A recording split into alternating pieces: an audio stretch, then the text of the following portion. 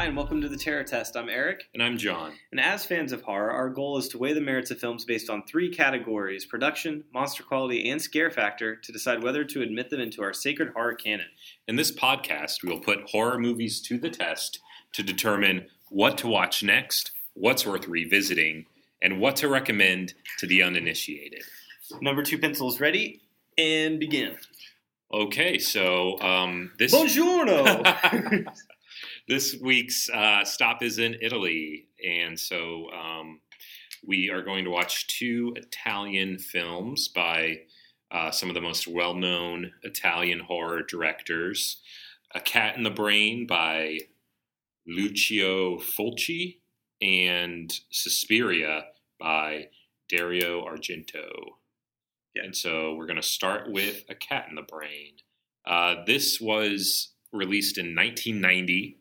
Directed by Lucio Fulci, written by Lucio Fulci, Giovanni Simonelli, and Antonio Tintori, starring Lucio Fulci as Lucio Fulci, David L. Thompson as Professor Egon Schwartz, and Melissa Longo as Katja Schwartz. All right, so let's start with production. The film is timeless in the power and effectiveness of its writing, direction, acting, cinematography, special effects, iconography, and portrayal of its subject matter. So something that I didn't even, because when we do this, like you do the background and the facts, I kind of, a lot of times I ignore the year. I just go into it. And I assumed, so I watched this one after Suspiria, and I assumed that this was made early 80s, maybe late 70s. Okay, like so Suspiria, but closer to not. the time of Suspiria. Yeah, but it's not. No. But it reads, why does it read that way? Well, I think he uses a lot of the same techniques that he had been using for so many years. The camera quality is not that great. The effects are kind of hit or miss. I believe that he's actually used scenes and effects from some of his earlier movies in this, and so that may account for some of it. We also talked before we started this about the dubbing, and that's a pretty common thing in Italian movies where they would just not worry about capturing the sound while filming. They would just go and dub it afterwards. We even see that with Suspiria, where the main character, Susie, she's mouthing words in English, but they still dubbed her. No, when Kristen and I were watching it in the very beginning, I thought I was going crazy because I didn't have subtitles on. Yeah. And then it was already dubbed, but it was matching up too well. And I was like, wait, is this really in Italian? So and then, it was weird, and it led to situations where, like, okay, so Susie, the actress who's playing Susie, is speaking English, and then someone else is speaking Italian in the same scene. Someone else is speaking Spanish in the same scene, but they're all supposed to be like speaking to one another, but they don't understand one another. And so it created some really interesting, just kind of behind the scenes issues where actors kind of had to say some of their lines phonetically rather than like understanding what they actually mean. Because they're just going back and forth in different languages. And so that was really common practice. Apparently that's how, like, so Dolph Lundgren, I think in his first few movies, he would do that. He would just say phonetically what it sounded like, but he has no idea what he was saying. Yeah. So anyway, that accounts for the dubbing in both movies. I mean, dubbing can be really distracting at times, and so it's unfortunate that like so many great Italian movies have that, because now we kind of find it a dated practice and distracting. So I'd like to hear what some of those original characters' voices sounded like, especially the main character of Suspiria. So anyway, So I mean, depending on like your preference for that, that could hurt or help the film. I could get over it. This movie, I feel like it should be right up my alley because just last episode when we were talking about funny games, I was talking about how much I love these you'd like the meta stuff. Yeah. movies. Like this, it reminds me of other films about directors who are kind of struggling with either making a new film or coming to terms with, their careers. A New Nightmare, that Nightmare Wes Craven movie, that came out a few years after this one, and so that's another example. It also reminded me of 8.5 by Fellini, which was like a classic Italian movie, which is an amazing movie. It's not horror, but it's also kind of semi-autobiographical about a director who is kind of thinking a lot about his role in his life. Well, I was reminded of what's the J-horror one we did that's the anthology where one of the segments. Oh, yeah. 3 Extremes. Yeah, in 3 Extremes. That reminded the middle me. part. Yeah, the middle one did about it. So I think I like that part of the writing. I like how he is like impacted by the type of films that he's making. Yeah. Just how, I mean, maybe it's fresh off the experience with the Serbian film, but that's how kind of how I felt with the Serbian film. Is like I had these like flashbacks of the movie in my everyday. So I appreciated that part.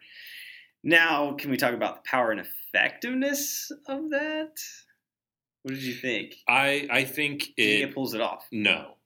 I just don't think the production is up to snuff. There's a lot of gratuitous sex and violence in the movie. And Fulci, I know, I mean, I haven't seen too many of his other movies.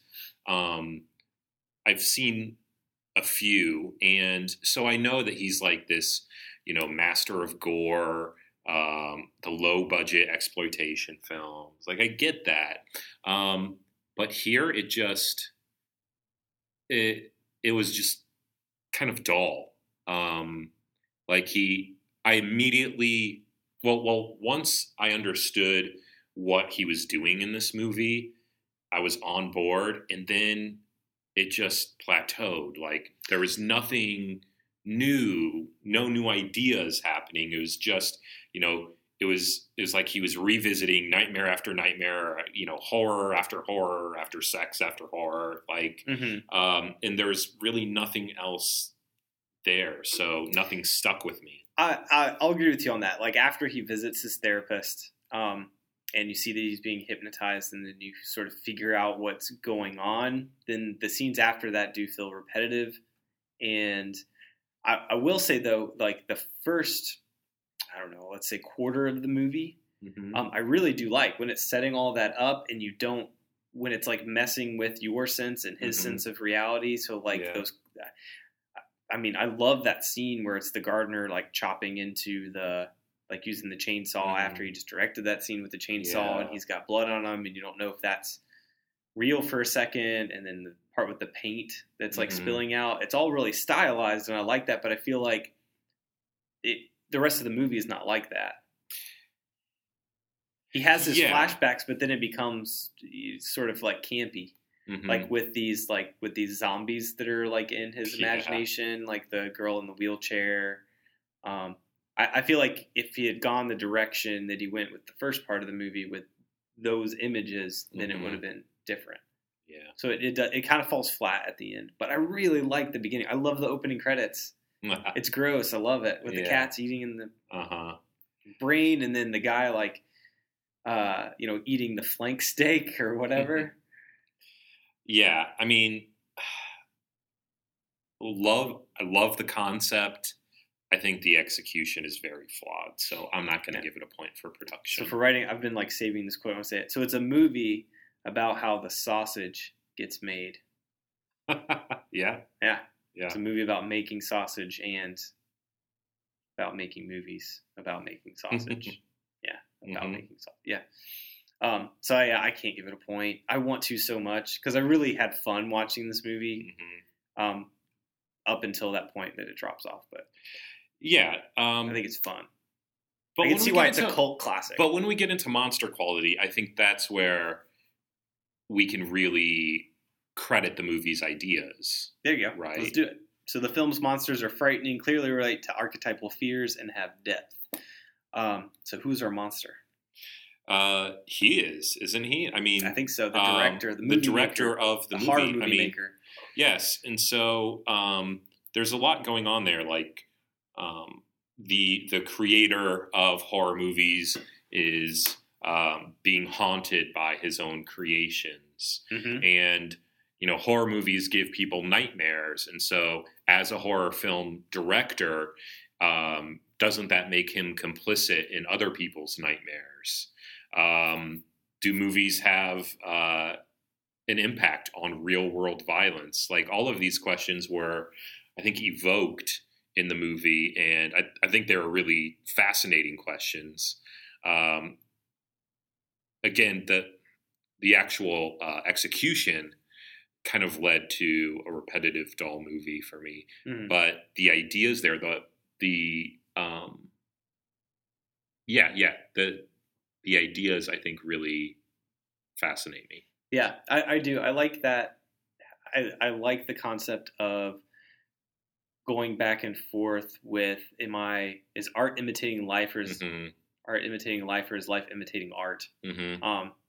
As it goes through it. So I want to give it a point because I think it has depth there, and I think it really explores that idea throughout the movie, all the way up until the end, where he's making his new film with himself as the actor because he was just part of that. So it just adds that extra layer to it. So I want to give it a point because I think it does that well.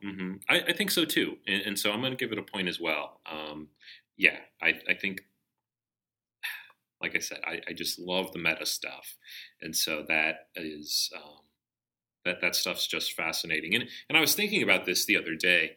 I think part of why I really like the meta stuff is because it's another way of dragging you into the world of the movie, because it's acknowledging you, the audience, as just the person who is passively sitting and watching this.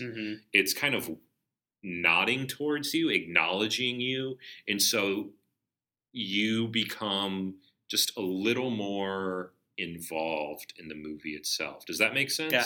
Do you like it when it's more implicit or explicit? Like here, I feel like we could call that explicit, but something like Black Christmas, it's more implicit, like when you get the point of view of the killer and it like puts you in the driver's seat. Yeah, I think there are different ways to do it, and I think it could be done well and poorly. But I think it could, when it's done well, it's really engaging and it's really cool. I agree. All right, scare factor. The film has clear intent to scare. It must be successful in that objective from beginning to end. I don't know. The dreaded pause. Yeah. Is it scary? No. It was ridiculous. But it was so much fun. See, like, this is, I don't know. This is one of a difficult movie for us to run through the rubric because there are parts of it that I find so entertaining and so fun. But does it live up to, right? Was the intent to scare? I don't think so. I think it was more of a reflection, like a reflective piece. Yeah, it's like a memoir. It is. It's like his twisted version of a memoir. Yeah, which is cool. Yeah, but it's so the not movies the movies he makes are his cat in his brain. Yeah, right. I agree. I don't think the intent is to scare. I think it has other purposes, like we're talking about, but it doesn't do that. But I don't want this to go in the diaper. Should it go in the honorable mention? It doesn't even have enough points to do that. No. I mean, it just it's non-canonical. It's not in honorable mention or canon. Yeah, but it's like there with funny games. Like I would recommend it to I don't think I'd recommend it to everybody. Yeah, I'd recommend I think it to. we maybe have certain people in mind that we would recommend it to. Yeah. Like, yeah, I agree. It doesn't belong in the diaper. It's not a waste of time, but it's not for everyone. It's for a certain audience. Yeah, I agree. one point, I was kind of like, because I was watching it pretty late, and I was falling asleep during one scene. Kristen just told me, just turn it off if you're going to fall asleep. So she's not happy with it. She did like Suspiria, however. Okay, well, that's our next one. Which I feel like if it passes the Kristen test, if it passes the wife test, we've got something. That's a good point. We have to bring Sarah Beth and Kristen on for a conversation about one of these someday. I know. So that Sarah Beth is just so reluctant to watch anything. Yeah. The wife terror test, the terror wife test. Yeah. Those are different podcasts. Yeah. Although she did watch The Innocents back when we watched that. So maybe I think she would like Get Out. Maybe if we do like an older one or something. Yeah. That may work. I think she would like Get Out. Oh, I think so too. Yeah. Okay, so now it's time for Suspiria. This was released in 1977, directed by Dario Argento, written by Dario Argento and Daria Nicolodi, starring Jessica Harper as Susie, Stefania Cassini as Sarah, Joan Bennett as Madame Blanc, and Udo Kier as Dr. Frank Mandel. So remind me of names again. Susie's our main character, right? Yeah, and Sarah is her friend. What's the name of like the madam? Like she's always got a smile on her face. Make sure that I didn't get her name. I just didn't write it down. I want to call her just Frau something. So, yeah, she reminds me of just like, we'll call her Madam. Those I don't know, almost German caricatures. Yeah. Yeah. So production, writing, acting, cinematography, special effects. Man, the acting, I will have to say. So I really, really, really enjoyed this movie. Some of the side characters were hit and miss for me. Because you get this whole company of ballet dancers, that pop in and out or whatever, and some of them stick, and some of them you just want to squat them against the wall. Well, and I think to a certain degree it's intentional. I think everything here is very melodramatic. Yeah, and if you think about the location, it kind of makes sense that several of the characters would be childlike. Yeah. If you think about, girls who, these young girls who have lived very privileged lives, very sheltered, kind of all coming together and learning how to dance like that. I mean, I could see where they would maybe act a little childlike. But again, I also think some of the dialogue is pretty over the top too. I agree. Especially with the lead, Jessica Harper. I think she does a really great job being vulnerable without overdoing, like, being scared, Yeah, and we just talked about yesterday how there's a remake. There is a remake. They just wrapped in February is what I read. Oh, did it? Yeah, okay. Like this February is when it had wrapped. And so Susie is going to be played by Chloe Grace Moretz. Think she's going to pull it off? No. You don't think I have no faith in her. With this character, maybe. No. Okay, so we have talked about her before when we did Carrie. Right. And if we are going to do the American version of Let the Right One In, she's in that. I haven't seen it yet, but... Oh, wait, what? Okay, so now, we have to see the American version. Okay. Well, yeah. I mean, I'm not optimistic. Well, I don't know why is she like our final girl now? I don't know. Like, why is she in all these horror remakes? Yeah. Probably Classic because remakes. She can't get better work. My problem with Chloe Grace Moretz, and maybe this is mean, I really don't have like strong feelings, like strong negative feelings towards many actors. But with Chloe Grace Moretz, I think because she was a child actor, she never learned how to convincingly portray a human because she's never had access to a normal life. And so in every movie that she's in, she feels like she's trying to act like a normal person, and it's never convincing to me. See, but that's the reason why I think she might be okay in this movie. In Suspiria, no. You don't think she can play like that privileged? Skeptical. I mean, we'll see it. I think we should see it. I'm really curious to see if they're able to pull off just all of the really wonderful technical elements of the film.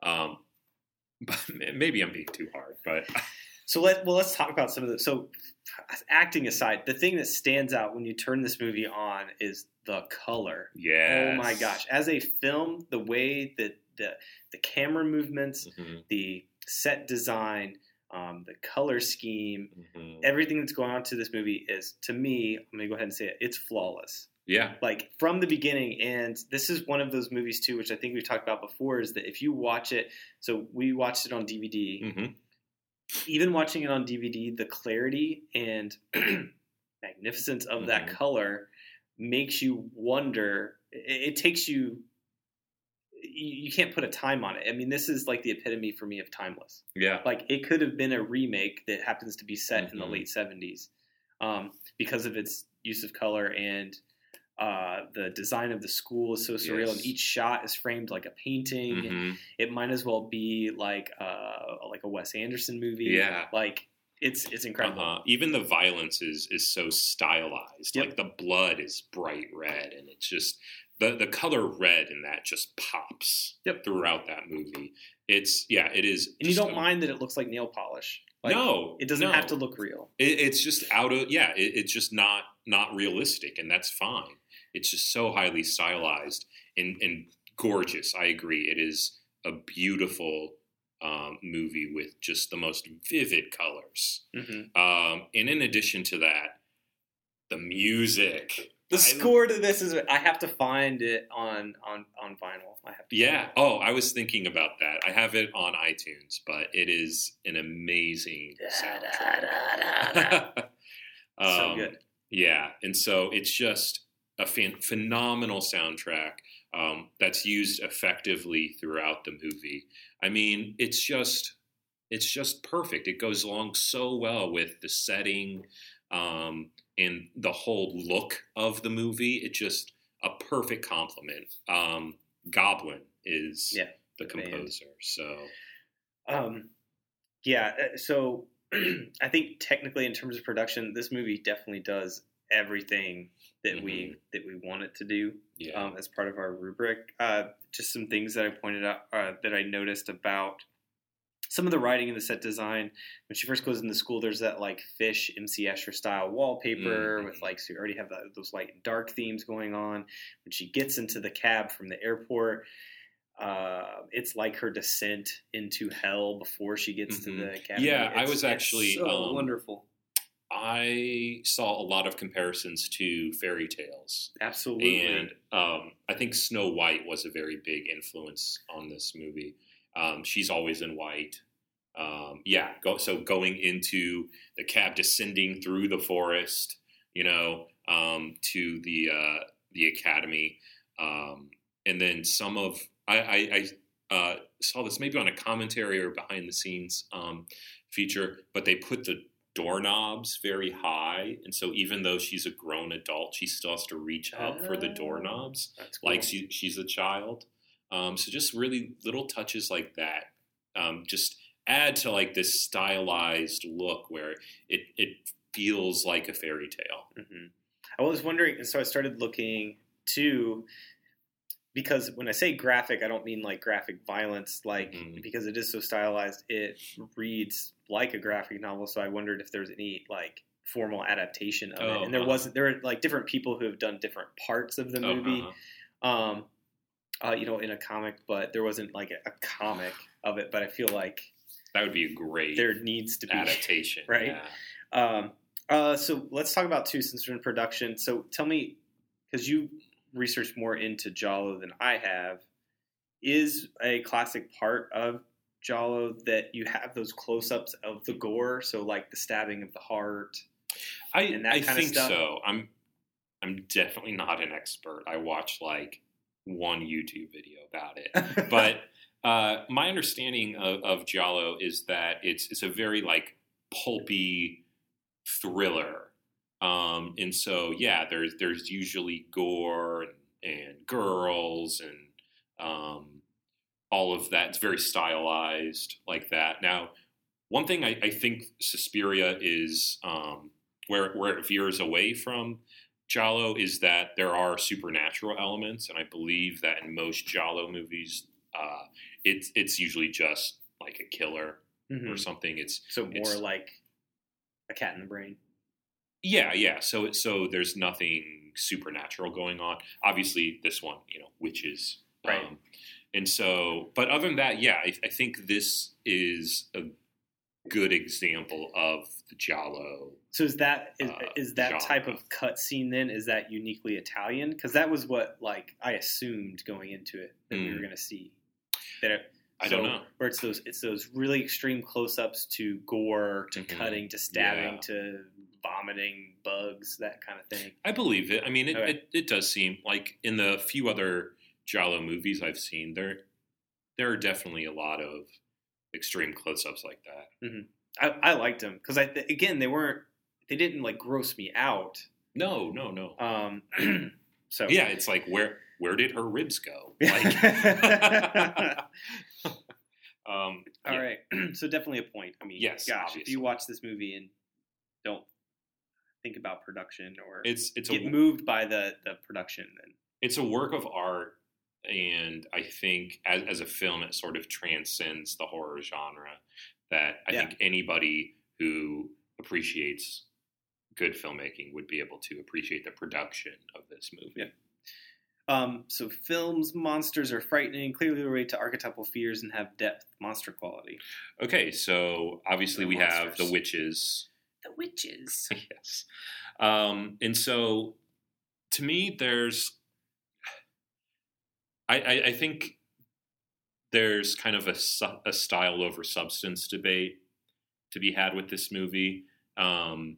It doesn't seem to be that interested in like fleshing out the mythology. We do get some. Well, I was gonna say when we get it, it's in like 5 minutes and it's just shoved down our throat, like with the doctor, the psychologist, but even then, guy, and then the historian. Yeah, but even then, it feels opaque. Like you don't really feel like you quite understand it, right? Or at least I didn't. Well, you don't get the full picture, like the full story of it. But what was weird to me was how that whole scene played out. So you know what I'm talking about with the doctor and the green jacket, exactly. Right? No, I have some parts I want to talk about it. So what bothered me in that, and I guess this may be more of a writing thing, is that she's sitting there talking to him. Mm-hmm. He gives his spiel about, her dead roommate, and then immediately, yes, and I also have this guy, and he comes and sits down. And when the old, we'll say, like, professor, right, sits down, he talks like she didn't even just talk to that therapist. Yeah. And it's really weird. It's this disconnect, and I didn't know what you thought about that. That didn't bother me. And I think it's because this movie is not interested in realism. And so, having characters kind of drop in and like that, it didn't really bother me. I thought what they talked about was interesting. And this again, I think is from behind the scenes, but there was a history of satanic cults in European academies. And so this was kind of drawing on that, which I think is really interesting. But there is kind of a whole like psychology versus magic. Like she, seems... See, I didn't, like, it wasn't even enough to make me even go down there. Oh, yeah. Well, I can't remember. I think it's the younger guy who says bad luck isn't brought by broken mirrors, but by broken minds. Yeah, I wrote that down too. Okay. Bad luck brought by broken minds. Yeah, and so that if there's any kind of like depth to these witches, I think it may be in that single line. Yeah. And so yeah, that idea of how much of this is like actual magic versus how much of it is just like perceived in these ancient superstitions that have just been around in Europe for just so long. The goal of witches is to accumulate wealth through suffering of others, which they're doing to her. Yeah.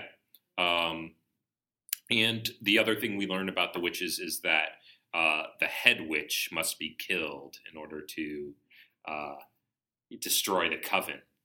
But I think in terms of like archetypal fears that have depth, I think that just so with that, it plays into, I don't know if we want to call it an element or a trope, but that whoever the authority figure is mistrusted. Yeah. You're supposed to be scared. They're going to try to control you, deceive you. Yeah. So whether it's like your teachers are aliens, your dance teachers are witches, or your principal's the devil. Like absolutely, you can't trust the authority. Your parents are serial killers. Yeah.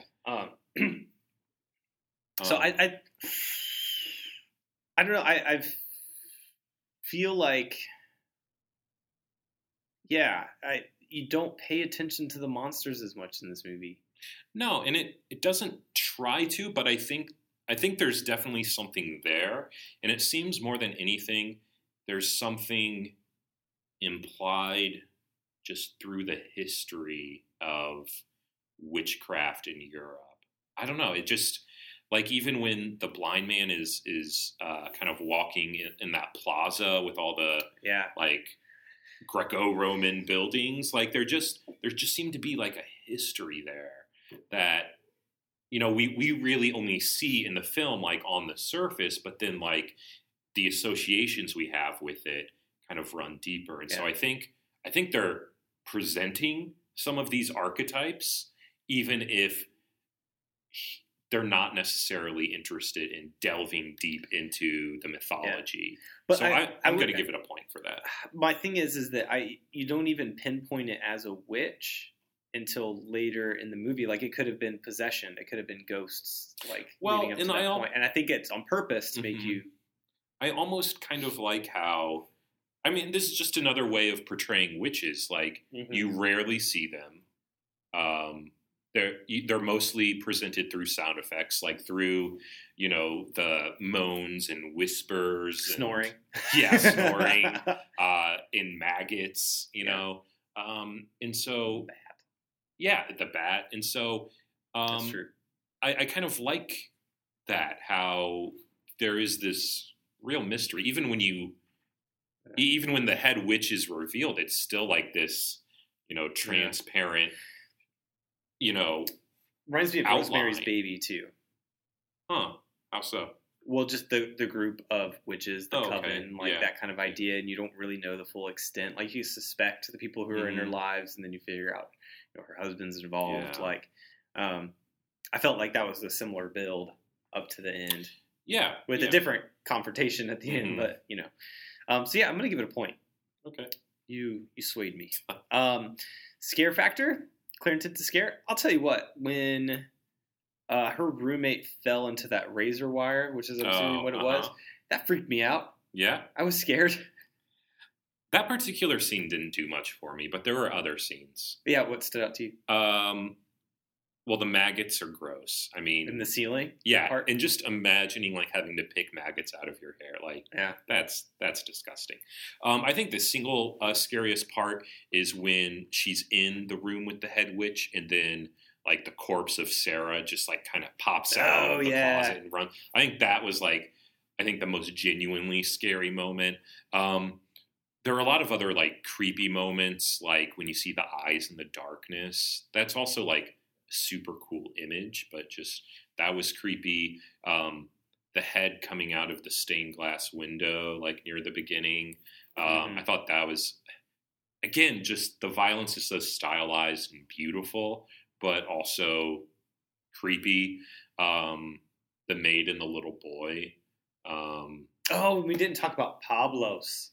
Oh yeah, Pablos. Yeah, he's scary too. Yeah, exactly. So you have all of these really creepy and scary elements throughout the movie. Now, is it like Is it as scary as The Babadook or The Exorcist? I think it's just something. I think it maybe doesn't have that intense of a scare factor. I think it's time. I think it's just because of like what we're used to as a modern audience. And I think because it's so stylized that it removes this element of like, this could really happen to me, you know? But going back to like, remember we've been talking about like scare factor where it doesn't just have to be like jump out at you fear. It's that like tension and that build and that slow burn throughout. And this has that, and it does it with the score. Mm-hmm. And then those different scenes like we're talking about with the maggots, the razor wire busting through the window. So I'm going to give it a point because what did you think about the ending? I liked it. I mean, I like how. Are you talking about like the final? She walks out, building's on fire, and it's done. And it's just done. Yeah, yeah. I really appreciated that because where everything else was sort of a build up to it, it's like, no, we're done. We don't have to show her with her new boyfriend at a new school or something like that. Exactly. Like, building's on fire. She walked out. It's done. Yeah, and we don't need to question like, are they really dead or not? It's just there's no hands popping through the windows. Yeah, exactly. Yeah. I appreciated that too. Yeah. Did it pass the wife test? What did Kristen think? Yeah, she liked it. But was she scared? Oh, was it scary? I think some parts freaked her out, like more of the gross out stuff, I think. Yeah. Like with the maggots and Pablo's and... Okay, yeah, I'm going to agree. It's creepy. Yeah, you used the word intensity before, and I think that is a good way of thinking about it. Like, I think there is a scare factor here. There are scary moments, but I think overall, like, the intensity of these scares is not as intense as, say, The Babadook or The Exorcist or so on. So now, am I going to give it a point? Yeah. Yeah. This is tough. Do you think, like, the uninitiated, you think if you handed this to someone, they would say, oh, this is scary? That this is a great movie? No, not that this is a great movie, but is this... But, that's a scary movie? I think they would say it's creepy. I don't know if they would say it's scary. Like, is this going to give somebody... Is there enough there to kind of, like, make their skin crawl a little bit? I feel like this is one of those movies, though, the elements are so classic. Mm-hmm. See, for me, it's like, this is right on the borderline. Yeah. Like, I think it deserves to be in the canon, if that's really what we're asking. Because as we talked about with scare factor before, because we've talked about it as, a continued tension and a build up, not necessarily like a nightmare bringer. Yeah. But I'm telling you, like, I really do want to just go out and buy the score. Like, even the score alone and how it's used, that was scary enough for me. Mm-hmm. That built the tension because it was used at the right moments. Yeah. Even when, gosh, I mean, the scene, I'm just thinking, like, if I'm thinking about scenes that are frightening, like you're talking about the scene with the blind pianist with his dog, mauling him and he's looking around trying to trace that. What is that? What kind of statue is that? Is it a vulture? Is it I don't remember. Whatever the bird is that's up there. When that's attacking him, the madam to me is scary because even when she's like, when she's kicking out the pianist, she's yelling at him, she's scolding him, but she still has some kind of smile on her face while she's doing it because she enjoys it. Like, that's frightening. There is a definite unease that you feel in just about every scene in the academy. Yes. Whether it's her or the little boy and the maid or Pablo's. Mm-hmm. Yeah. or even like the head madam, Yeah. who's in a few scenes, Madame Blanc. There's this sense of unease in every scene, and then sometimes it gets heightened to, scary moments, like with the maggots, like with, at the end with Sarah coming out. And so, I'm going to give it a point. Because I feel like because what we've criticized movies for before is that they're inconsistent, that beginning to end. And this one is consistent. It is, it is consistently like off-putting and eerie. Great. Yeah. Suspiria in the canon. I think a lot of people would be mad at us if we didn't have this in the canon. I mean, from our 30 people listening. I agree, but I mean, we also don't have Phantasm in the canon. That's beloved by many. So I think I like that we approach each movie on like its own unique basis. I agree. Nobody's our boss. We're our own boss. Yeah, John. But I'm glad it's in the canon too. I think it is. It's a deserving film. Mm-hmm. I think so. Okay. All right. Well, that's great. So now we are going to leave Italy and take a stop in Germany next.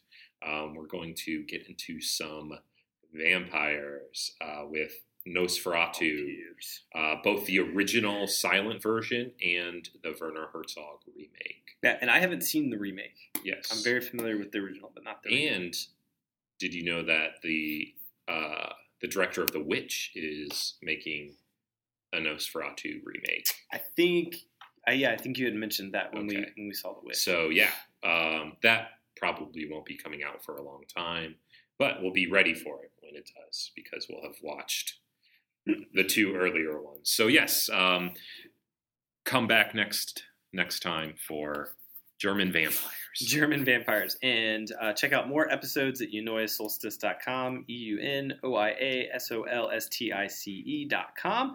And then also, for this episode, we will have a test prep. So you may need to look back for test prep from Stephen McClure, who is an avid fan of A Cat in the Brain. Really? Yeah.